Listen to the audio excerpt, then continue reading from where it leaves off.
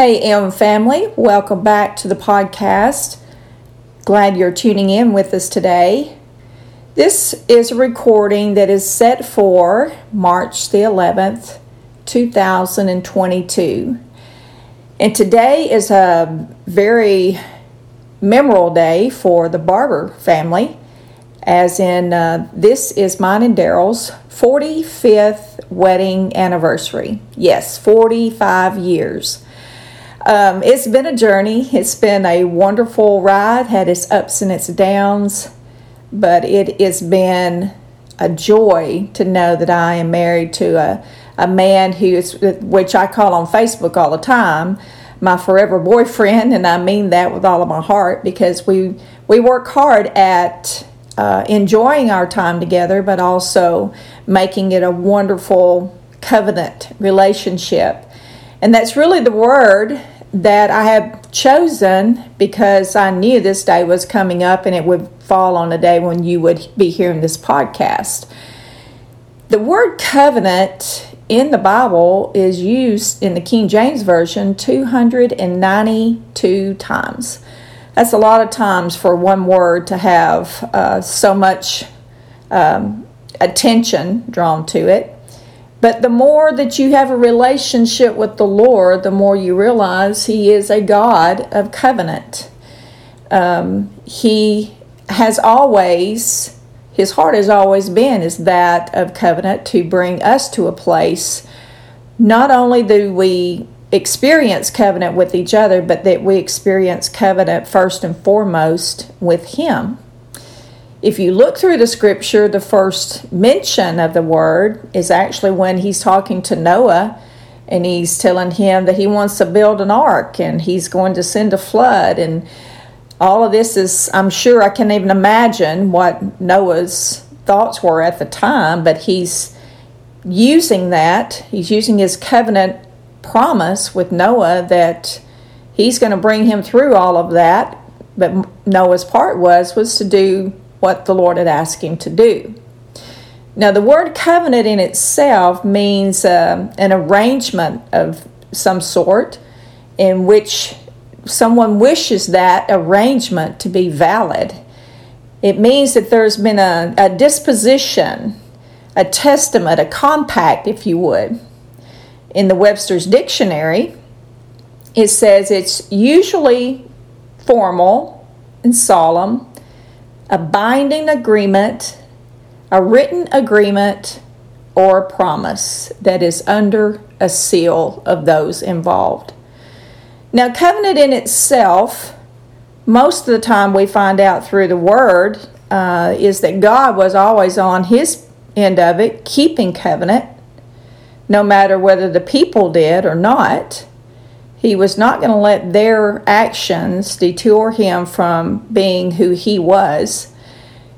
But a lot of times with our relationships, we seem to lose sight of those type of things. I know recently I was at the Dream Center ministering, and I brought up the fact that 2022 is a big year for us in the Barber family. Of course, today being mine and Daryl's 45th wedding anniversary. But we will also celebrate this year 40 years of ministry, and also 30 years. Good News Worship Center will be 30 years old. So in saying that, I mentioned that to the ladies there at the Dream Center when I was ministering. And a lot of times there's ladies there who have been there for a while, and some that have it's usually a lot of turnover. And so when I made that comment that Daryl and I were about to experience 45 years of marriage, one of the ladies looked up and all of a sudden she just began to cry. And she said, "What did you say?" And I told her again, and she said, "I didn't even know people still did that." And I said, kind of laughing, "Well, what do you mean, getting married?" She said, "No, I didn't know it was even possible for people to be married that long these days." And I began to tell her that it was because of covenant that we were still married, because we want to honor that. We want to make sure that we do all things. I tell people all the time, if you go into a covenant, whether it's a marriage or anything else, and you're not willing to give 100%, you've already devalued what that covenant would be. Because that is, especially with a marriage, it's not 50-50. It's 100 and 100. It's you giving 100% and they give 100%. And it's not going to look exactly the same on each side. But what happens is that your heart is in it. Because see, covenant comes from the heart, not the head. It doesn't always make sense. It doesn't always seem like it's the right thing at the right time. But it still comes from your heart. It's that promise that you've made. Through the good, the bad, the hard, all those different areas, you still hold to the covenant.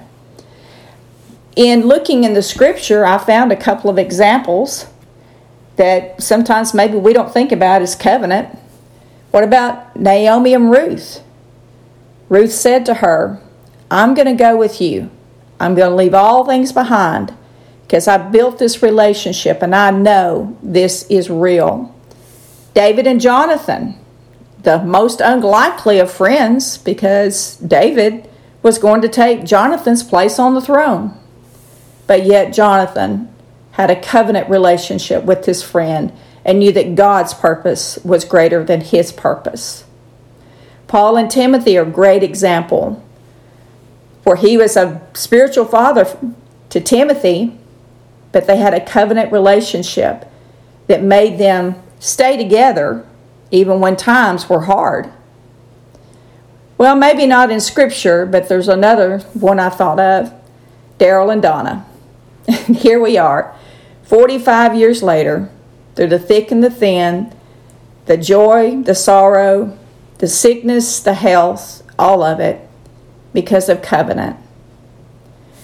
And then, of course, my favorite covenant relationship, the one with Jesus and with us. And I guess that's probably the hardest one for a lot of people, because they all want to know, what can Jesus do for me? And they never want to put their part into the covenant. But you know, the scripture says, I am my beloved's, and my beloved is mine.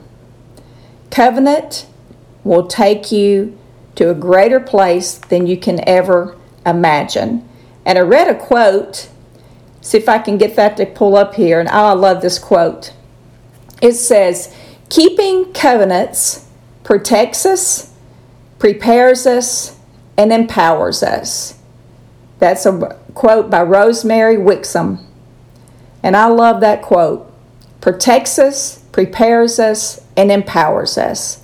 So today I pray that you are empowered by the word of covenant. Let it come from your heart and not from your head. Be blessed, everybody, and have a great day.